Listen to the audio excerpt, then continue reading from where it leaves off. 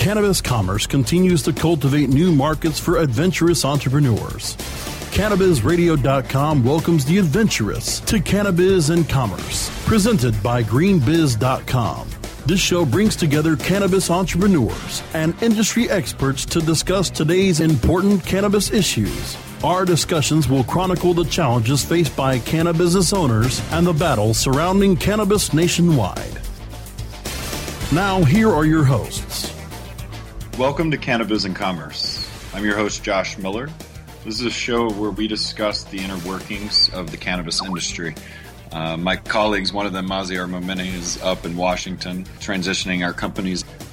A couple of other of my partners are running around Colorado, and I'm here today with one of my good friends and colleagues, Sohum Shah. Sohum and I work together with the Cannabis Commodities Exchange, a web app that we helped to develop. And Sohum, I welcome you on the show today. Thanks for having me, Josh. I appreciate it. No problem. Why don't you tell us a little bit about the Cannabis Commodities Exchange, what it is, what it does, and then let's get into talking about some other things, if that's all right. Yeah, sure. So the Cannabis Commodities Exchange is an online wholesale trading platform for licensed cannabis businesses in a couple different states that we're operating in right now, primarily Colorado and Washington, where we have a medical and a rec market in Colorado and a separate rec marketplace in Washington. Basically, what we're trying to do with CCX, as we call it, is streamline the entire supply chain within the cannabis industry. We see a lot of inefficiencies there, and we think a central marketplace could potentially provide the transparency and efficiency that this industry definitely needs. And CCX is only for licensed businesses. How do you verify their legitimacy? What we do is we ask anyone who's over the age of 21 is allowed to sign up, and what they're able to do at that point is just view anonymized listings on our marketplace. They won't know where they're from. They won't know who listed them, but they can get an idea for market trends, market prices, different stuff like that. And we are eventually going to be publishing some reports and providing that to other users. But the second part of that process is if one of those signups does happen to be a licensed business, then what they can do is fill out an application where they upload their license from the appropriate state regulatory body. Here in Colorado, we have the Marijuana Enforcement Division, which is a department of the Department of Revenue, or a division of the Department of Revenue. And in Washington, the jurisdiction of legal cannabis is given to the Washington State Liquor Control Board. And each of those regulatory bodies, are charged with evaluating applications for cannabis business licenses and issuing those accordingly. And how much is CCX? How much does it cost to use? It's absolutely free to use, both for licensed businesses and at this point for anyone over the age of 21 who wants to observe how the wholesale is starting to unfold and how it's starting to become an efficient and central market that would be more reflective of most traditional industries. I had Sohum on the show so we could talk about some other things. Specifically, it's early November right now, and the midterm elections just happened. Neither of us are election experts, and as far as elections go, we're going to discuss them as they concern cannabis. But I wanted to bring Sohum on because he's been following them pretty closely and just talk about some of the things that happened around the country a few days ago on election night and how that may impact some things moving forward. So first off, Sohum, why don't you give us a recap of anywhere where there was some cannabis legalization reform, some type of reform up for vote, and what happened on those, or at least to the best of your knowledge? Yeah, so Josh, domestically, some of the elections or ballot initiatives that we were watching closely were the adult use legalization initiatives in Washington, D.C., in Alaska, and in Oregon, and then some medical initiatives in Florida and Guam. Based on those, we actually had a very good turnout in terms of the results that we had on those ballots. The only one that did not pass was in Florida, where the amendment required a 60% vote to pass, and they only got 57%, which, as it turns out, was a higher percentage of the vote than their current governor incumbent got. Nice. So there were some victories, and even in the defeat in Florida, I think there probably is some bright light that can shine. So I think we'll get to Florida at some point later. But I think it's great. I mean, they still won the popular vote. It's kind of in a way, it's similar to what happened in the 2000 election. There, you won the popular vote, but that doesn't necessarily mean that what you expected to happen would happen, right? Right, and I mean, in Florida they got 57%, so that's a pretty large majority. And in a southern state, I think all those things should be accounted for, and we should be aware of those things. I think it's going to speak a lot moving forward, not only in Florida but in other parts of the South. But let's talk about that later when we talk about impacts. So Guam, the first territory of the United States to enact some type of marijuana or cannabis reform. They passed a medical bill which will allow patients to procure cannabis for medication legally, which is great to see that. And it was kind of cool because we found out about Guam early in the day because of its geographic location. And so we got to see that as a victory and hoped for more victories throughout. Let's talk about D.C. D.C. is interesting for all kinds of reasons because it's DC, our federal district. But what's going on there? Yeah, that was a really interesting one. So they've really, as a city and as a district, embraced cannabis and ending the war on drugs. In the past year, I would say they've implemented a decriminalization measure within the past 8 months or so, and they were able to get enough signatures to get a full legalization initiative on the ballot for November, and it passed, which is great. Like you just said, it is still federal territory, which makes it kind of a sticky area. So from the way I understand it, Congress still has final approval on whether to implement some type of retail sales or cultivation licensing system, which at this point, it's hard to say. They have the GOP, who recently just took control of both the Senate, and they had the House of Representatives before that. With that, it's hard to say whether they're going to use cannabis as kind of an issue that they want to take a very firm stance on, or whether the libertarian divide within the GOP party is going to lead a lot of party members to stray away from trying to violate locally enacted law. A couple things you mentioned there I think are really important. So Congress has I think they have a veto power. They have some type of approval power, more of a veto power on laws coming out of the federal district. And so even though this law has been passed, I think there is a time where they're going to get to make a stand. So I think that's a really important point. And you're right about that. What are your thoughts on, despite the GOP controlling both houses of Congress, do you see them vetoing this law and not allowing it to go through? I see it as something that they will probably just put on the back burner for a little while.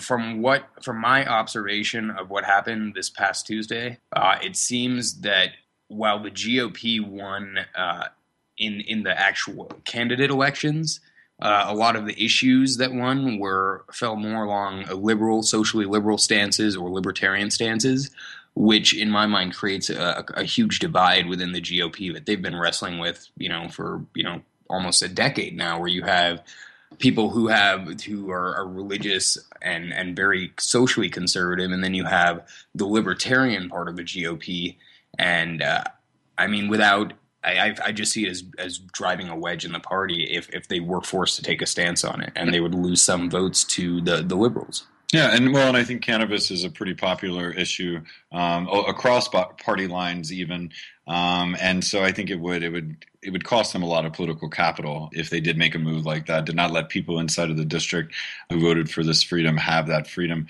I think it would be a shame. It would kill a little political capital and some of the goodwill they gained in this election. And yeah, to your point about, the country went very red.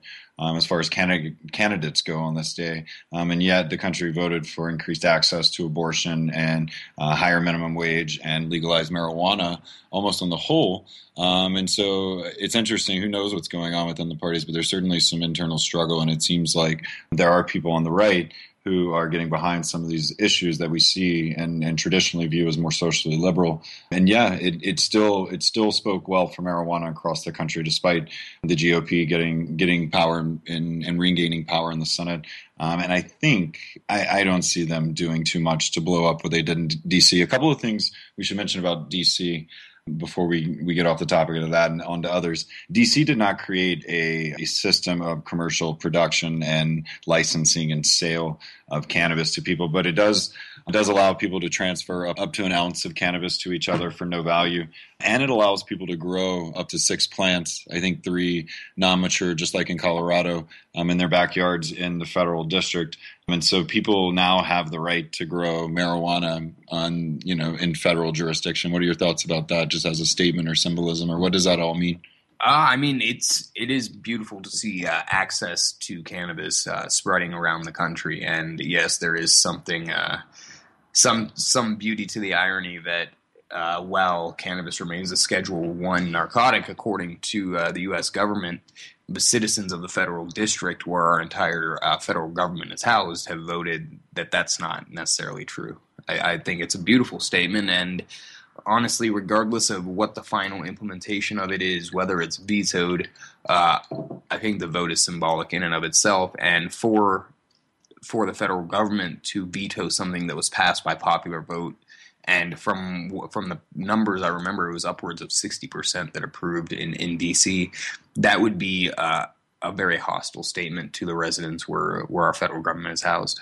Yeah, I think so too. And I think all in all, just the statement that people in D.C. made, those citizens made, is a pretty powerful one. Again, unlike what happened in Oregon and Alaska and what we see in Colorado and Washington, there's no commercial production or licensing or sale, but people do have the right to grow it. They do have the right to give it away.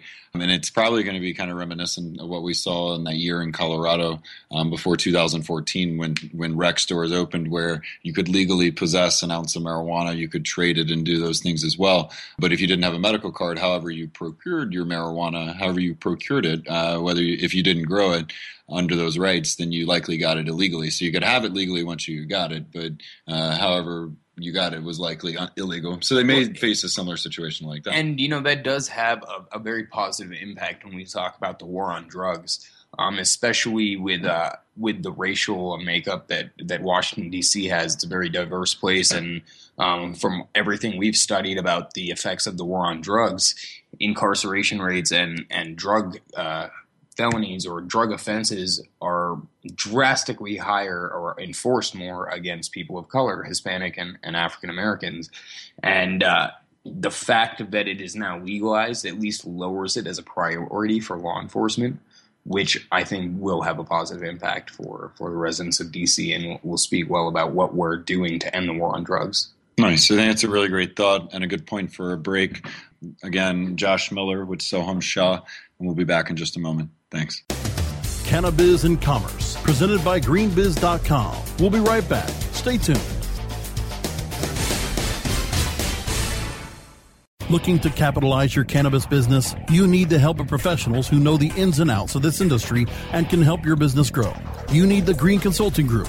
We grow cannabis. Based in Colorado and working nationwide, we are experts in business strategy and understand the intricacies of operating within existing regulatory structures of this burgeoning industry. We offer business planning and market analysis, dispensary and cultivation management, marijuana license preparation, and regulatory compliance services. The Green Consulting Group are your consummate cannabis consultants and advocates, offering customized, cutting-edge professional consulting services to the cannabis industry. Find out how we can help you by visiting the Green Consulting Group at greenebiz.com.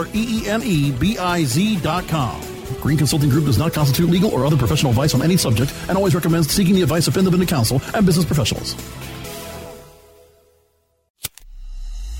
The smoke is rising, and the next crop of podcasts devoted to cannabis providers and enthusiasts are ready to be harvested. Welcome to the Cannabis Radio Network, founded by respected rainmakers who have been producing award-winning podcasts for over a decade. Industry headlines, business updates, medical reports, marketing, and e-commerce education rolled up perfectly for your consumption. Let's grow together. The Cannabis Radio Network. CannabisRadio.com. The conversation continues. Welcome back to Cannabis and Commerce, presented by greenbiz.com, only on CannabisRadio.com. Welcome back to Cannabis and Commerce, the show where we discuss the inner workings of the cannabis industry. I'm your host, Josh Miller. Today I'm joined by my friend and colleague, Sohum Shah. We've been discussing the 2014 midterm elections, specifically as they pertain to cannabis, the events of election night, what happened in the way of results, and what that means for those communities and for the overall country, really, as we move forward through cannabis legalization. We've been discussing Guam, we talked D.C., and now we're going to be discussing Alaska and Oregon, other places where commercial legalization measures passed. And then we're going to move into talking about Florida, a place where a medical marijuana initiative or amendment to its constitution failed, but it failed at a vote of 57%. All right, so Sohum, let's talk about Alaska and Oregon. Let's talk first about Alaska, just because there's not as many people there. It may be a smaller impact, but what do you know about Alaska? What does it really say for the overall legalization movement? And what are your thoughts on Alaska? Obviously, it's always great to see another state join the legalization movement. I have personally been to Alaska. I think it's a beautiful place. From the people that I've met in Alaska and other people that I've met from Alaska, and just what I know about the way of life up there, it's a sense of independence, and a sense of living out of your own will and of your own accord. And I think that lines up very well with the idea to break away from the federal scheduling on drugs and be able to create your own laws as a state. Nice. No, and the sense of independence, I think that's through a lot of the West and really our country as a whole, but you see it embodied a lot in Alaska and the people up there. I, like you, am not very surprised by this measure passing. I don't know too much about it. I don't know too much about the licensing scheme. There is going to be cannabis for sale. I think there are rights to grow as well, and cannabis is going to be taxed on the recreational level at $50 an ounce in Alaska. And that's all I really know about the measure right now. We'll have to see how the rulemaking comes through, how many dispensaries and cultivation operations are going to be allowed to be licensed, and how really that commercial industry in Alaska, the recreational marijuana industry, is going to be birthed. Alaska, like some of the other far western states, California, Oregon, until recently, and Washington, have more deregulated medical marijuana systems. And so it'll be an interesting transition for Alaska to go into what will be more of a regulated recreational marijuana system. And hopefully that'll have some positive impacts for that state. All right, let's talk about Oregon. Oregon is a pretty big measure. It's another state people, I think, expected to fall for cannabis pretty quickly, but it has a lot of people. And from what we know of the law, I think there's a lot of business opportunity too. So why don't you give us a few thoughts on Oregon, Sohum, and then we can talk about some of the potential impacts moving forward there. Yeah, I think you said it really well. I don't think many people were surprised to see that Oregon passed. It is once again great to see another state join the party. I think it was actually more of a surprise that in 2012, when Washington and Colorado approved Amendment 64 and I-502, that Oregon actually did not approve their legalization measure at that time. But in the long run, from what I know about Measure 91, it looks like they did a lot more research, and I know a lot of that was probably the input of the Marijuana Policy Project and a number of other stakeholders from Colorado and Washington's industries. But the way that they have drafted the laws and set up the system that is going to be built, I think is going to be a lot less inhibitive, like the industries in Colorado and Washington potentially are. That's not to say that what's been done already is wrong. It was a new frontier, and we had to tread very, very carefully to make sure that we weren't permitting or tolerating or unintentionally allowing some type of illegitimate activity to happen within a potentially legal market. But the way Oregon's bill Measure 91 is set up, the taxation is going to be a lot lower at the wholesale levels for cannabis and cannabis products. It's around $35 per ounce is the wholesale tax, and I believe $2 per edible, $5 per plant was the other number that I was thinking of. These are all excise taxes applied at the wholesale level, which is very, very different to both Colorado and Washington. Colorado's is a little bit higher. We charge 15% excise tax at the wholesale level. In Washington, they have 3 different levels of licenses. They have producers, processors, and retailers. The producer-to-processor transaction is taxed at 25% excise tax. The same applies to the processor-to-retailer and the retailer-to-consumer. So there are a lot of taxes that are happening there, and it's really cutting out the margin, which in my experience, from what I've seen both there and here in Colorado, that only perpetuates the existence of the black market, which is something that we have worked so hard and continue to work hard to eliminate. So the way that Oregon's measure is set up, it really does facilitate that. And even though, tax and tax revenue for the state and for local communities is one of those big arguments, proponents as to why to pass these. Kind of what you're saying is that if you tax it at such a high rate, then you're gonna price people in the legal markets just out of the market, and back people are going to go black market. People are going to go to the black market. Absolutely, it's unnecessary, and it's either that or you'll have business owners that realize that the only way that they can compete with the black market is to drop their prices. And when they do that, they're almost eliminating their margin to the point where it's no longer a sustainable business model. So if we're trying to build an enduring industry, we want to start with a lower tax, and if the burden of enforcement is too high, we can always increase the tax marginally. But people have a lot of trouble, whether it's from the voting side or from the government side, giving up tax dollars, and when it comes to regulation, obviously we know better than anyone why it's so important to have an industry that's tightly regulated. But from what I see there, it's set up to succeed a little bit better. And from the personal consumption side and personal possession side as well, where we have 1 ounce limits in Colorado and Washington. In Oregon, you are legally allowed to have 8 ounces at your place of residence, and you can transport, I believe, up to 2 ounces, or maybe it's just 1 ounce, not 100. You can have up to 1 ounce of usable cannabis in public, and up to 8 ounces stored at your place without being in violation of any different laws.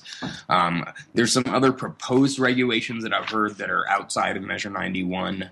If you want to talk about that, we can. Well, are any of those of interest, do you think? I think they're very interesting. Sure, yeah. The first one that we've heard is that there could potentially be, and once again, this is purely speculative. I don't want to make this seem like I've read this in any laws or heard this from a government official. This is more or less word around the industry in some parts of the industry.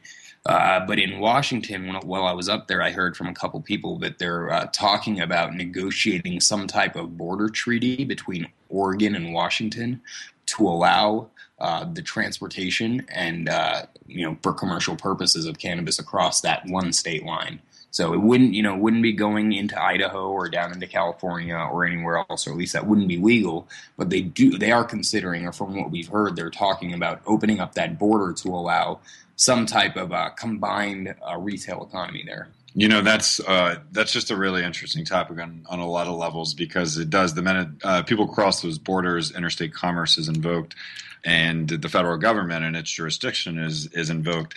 However, the House of Representatives has recently stripped for 2015 the DEA of money to enforce medical and or recreational marijuana laws, or federal marijuana laws in places where states have passed and have legalized marijuana, and even in some states where they haven't.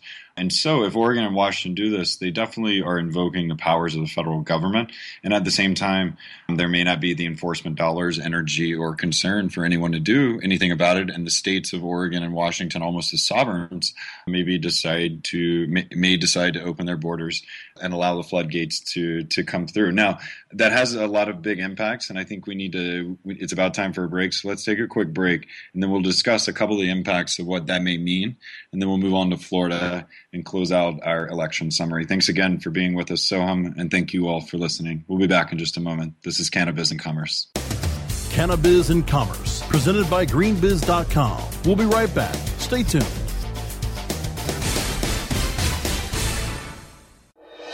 Chronicling the latest cannabis industry news and headlines.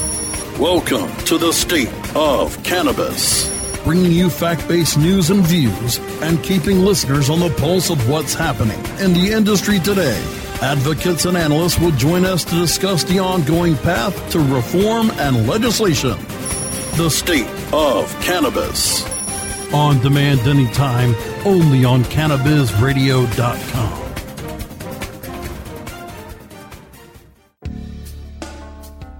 Hi, I'm Montel Williams. Most of you know me as a talk show host, but I'm also an author, actor, single father of 4, a fitness writer, avid snowboarder, and I'm also a medical marijuana patient. Like many of the million people who are living with multiple sclerosis, I'm in pain every single day. And sometimes my nerves are so raw that if you brushed up against me in an elevator, I'd scream. I can't sleep at night from the pain, and sometimes the spasms in my legs are so intense they will wake me up throughout the night. I've tried the strongest prescription medications available, and I'm going to tell you, they do not work. In fact, They leave you in a stupor, and most of the time, it's impossible to even live your life. Now, I've tried medical marijuana, and I'm going to tell you something, it works. If you'd like more information about medical marijuana, you can contact the Marijuana Policy Project at mpp.org or call 1-877-JOIN-MPP.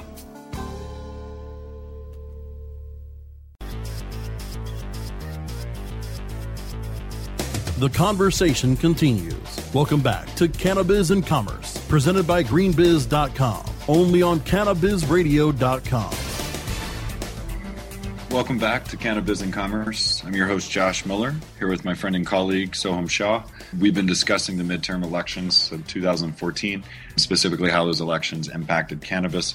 Before the break, we were talking about Oregon's new legalization measure passing and the potential for the states of Washington and Oregon to agree to open their borders and allow for interstate commerce of cannabis, even though there may be some federal prohibition there. Who knows the legal impacts of that? It would certainly be a question constitutional scholars would have to answer, along with many other lawyers and government officials, I'm sure, as well. But so real quickly, let's talk about some business impacts, because you were discussing Washington's high taxes and how Oregon has a more reasonable tax structure. If these borders open, what about those Washington licensees that have opened up along the border in Vancouver, Washington, just, on the north side of Portland or the west side of Portland? What about those businesses? What could happen to them if the borders are open? Obviously there is some fear there of them losing out on business, on people crossing into Oregon to purchase their cannabis because of the lower tax rate and most probably the lower end consumer price. But it's something that right now anybody who does business in the southern part of Washington has to deal with anyway. The way that taxes are set up now, Washington, for many goods, charges a very, very high tax, alcohol included, where Oregon does not charge any type of sales tax.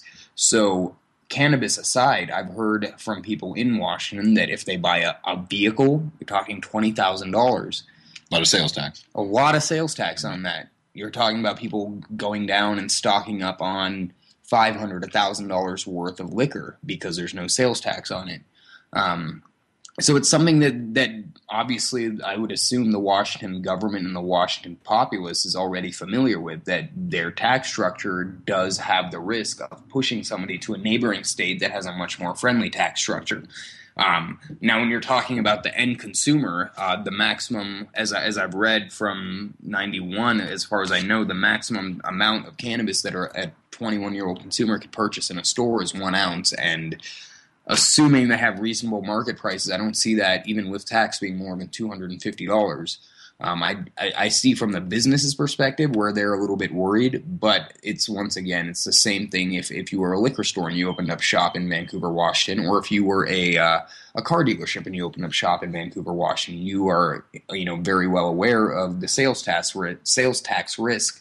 And once again, I don't think anyone is really surprised that Oregon was the next state to pass. And also, knowing what you know about sales tax, it may be not a surprise as well that they have a more reasonable tax structure. And so, yeah, it may affect some of those businesses as those rules are made and as businesses are licensed to grow and process and sell recreational marijuana in Oregon. So you mentioned there are one or two other interesting things about Oregon you want to throw out there so people know? This one's real quick. There's no local tax allowed. So in Colorado and Washington, I'm not sure 100% on Washington. Colorado, local municipalities are allowed to impose bans or additional taxes beyond what the state charges. In Oregon, they're capping that. So, some of the local jurisdictions don't get carried away and overtax businesses to raise money for school or other municipal projects. Something that's interesting that kind of ties into what we just talked about, though, with Vancouver, Washington, is where Colorado has a 2-year residency requirement to apply for any type of business license in the industry other than a testing lab. Washington, I believe, has a 3-month residency requirement. Mm-hmm. Oregon is not creating any residency requirement, which in the grand scheme of things essentially opens up the door for out-of-state investment, and they're not going to bar that. The other thing that is they're not creating mandatory separations or alignments in the supply chain, where Colorado's medical industry has a 70% vertical integration rule that was carried over into retail for the first 9 months and just expired in October, and where Washington's system has a mandatory disintegration of the supply chain where you're not allowed to be a retailer and a processor or a producer. Oregon is basically saying that you can apply for a production license, a processing license, a retail license, a testing lab license, 5 of each of them, 2 of each of them. If you have the capital and you can show that you can run a good business, and you can apply for as many licenses as you want, which is, once again, in the interest of a free and a minimally regulated industry, or self-regulated industry, really. Yeah, and so Oregon may become a new Wild West of cannabis as well, in ways and in a business way where there's lots of opportunity too. So it'll be interesting to see it unfold. One last thought, Tony? One last thought. Sorry to get so caught up on Oregon, but I think it's fascinating. So I have a little bit of background in finance. That's what I studied in school. So I keep up with some of the news that comes out on interesting new investments, stuff like cryptocurrency. Mm-hmm. Something that's interesting is we really want to see what happens with the way Oregon's regulators talk about and create rules surrounding bartering. Because they don't have sales tax there, there's not really anything the state is losing out on by permitting bartering. It's not like you're bartering and you're not reporting sales tax. There is no sales tax to report. Right. So if they were to allow that, it would open the avenue for some interesting transactions because, as some people may recall, earlier this year when the FBI seized a large amount of Bitcoin from Dread Pirate Roberts, the username allegedly behind the infamous Silk Road, when they seized all this cryptocurrency, they forced the IRS to make some type of judgment on how to classify and tax cryptocurrency in general and Bitcoins as an asset. And what their ruling is that it's not a currency and it's actually just an asset and should be treated and taxed as such. Where that comes into a very, very interesting opportunity in Oregon is that if they permit bartering pursuant to the IRS's own ruling, cryptocurrency is not money, it's an asset, which means it can be bartered for another asset, marijuana perhaps. So it'll be interesting to see how that plays out. I honestly don't know how it's going to happen, but I personally am following pretty closely. But how what is becoming an almost legitimate or a legitimate financial exchange could also work into that bartering system that Oregon has created. All right, I think we're going to have to end the show here. I don't think we're going to have too much time to give to Florida, and we're sorry to all the Florida listeners out there. You were definitely on our hearts and on our minds, Florida. I am from Louisiana, so I certainly wanted places in the South to fall. You getting 50% of the vote in favor of the amendment and allowing medical marijuana, I think, is a massive victory and a massive statement. And there's not much to talk about because there's no system that's going to be opened at this point. But I think 2016 is going to be an interesting year for you all. I think you'll probably go medical, and you may even go recreational that time, depending on how the wave of public opinion, I think, has turned by that time. So we wish you all the best. I think 57% in a place like Florida, and in the face of all that opposition and all of those dirty lying ads that were being thrown out there in Florida, you all still did really well. So congratulations, even in defeat. Sohum, this has been a pleasure. I've had you on once or twice before. That may seem out of order to some of you listeners because they may get posted slightly in a different order. But know that I really think having you, I really appreciate having you on the show. Yeah, thanks for having me, Josh. No problem. Appreciate being here. You're a great friend, full of good thoughts. I love your passion for cannabis. I share one myself, and I wish you the best as we move forward.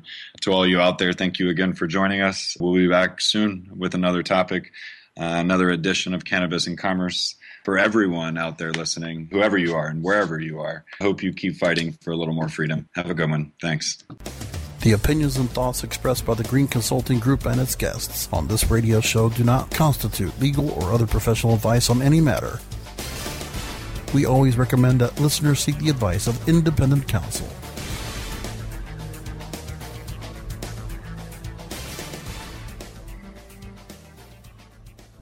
The opinions expressed on this CannabisRadio.com program are those of the guests and hosts and do not necessarily reflect those of the staff and management of CannabisRadio.com. Any rebroadcast or redistribution without proper consent of CannabisRadio.com is prohibited.